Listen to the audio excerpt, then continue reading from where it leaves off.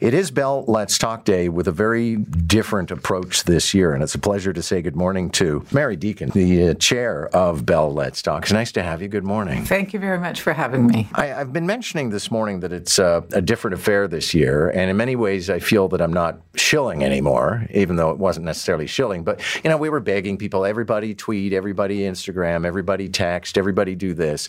And this year the company said, screw that, we're just going to give the money.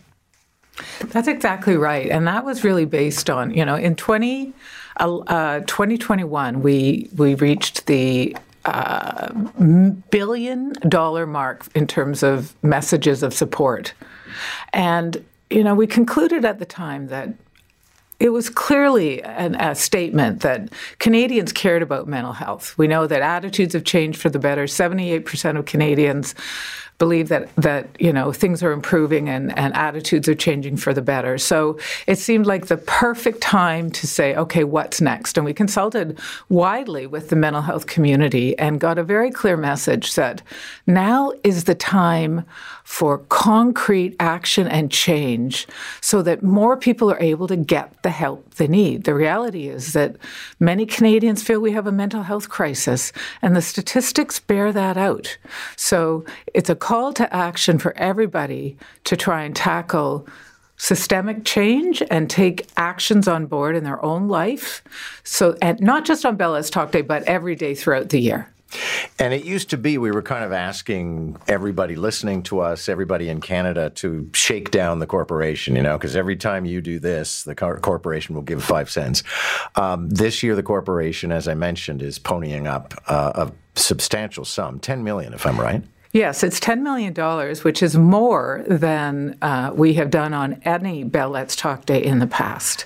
And the reason we did that was, again, we wanted to simplify the call to action and put it more squarely and clearly on actions that people can take in their homes, their schools, their workplaces, and really ask the questions, what are we doing? What could we be doing? And what should we be doing to create positive change?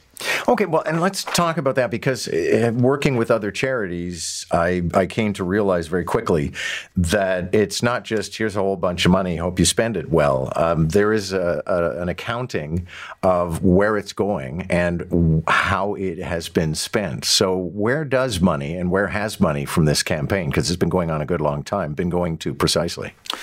The majority of our focus for the last number of years has been on providing funds to support organizations providing supports and services to people. We know that there are gaps in the system. Many people face long wait lists. Many people simply can't get the help they need. Often, the first time a person has any interaction with the mental health system is when they've experienced a crisis and they're in emerge. This is not where support should first be delivered. The organizations we've profiled 30 today on all of our media, and solely put the focus on them so that we can bring attention and awareness to just some of the organizations in Canada who are on the ground making a difference in the lives of people and helping to shine a light on the kinds of information, resources, and services that they could access in communities across the country. Thank you very much for this. It's good to see you again. Good to see you. Thank you.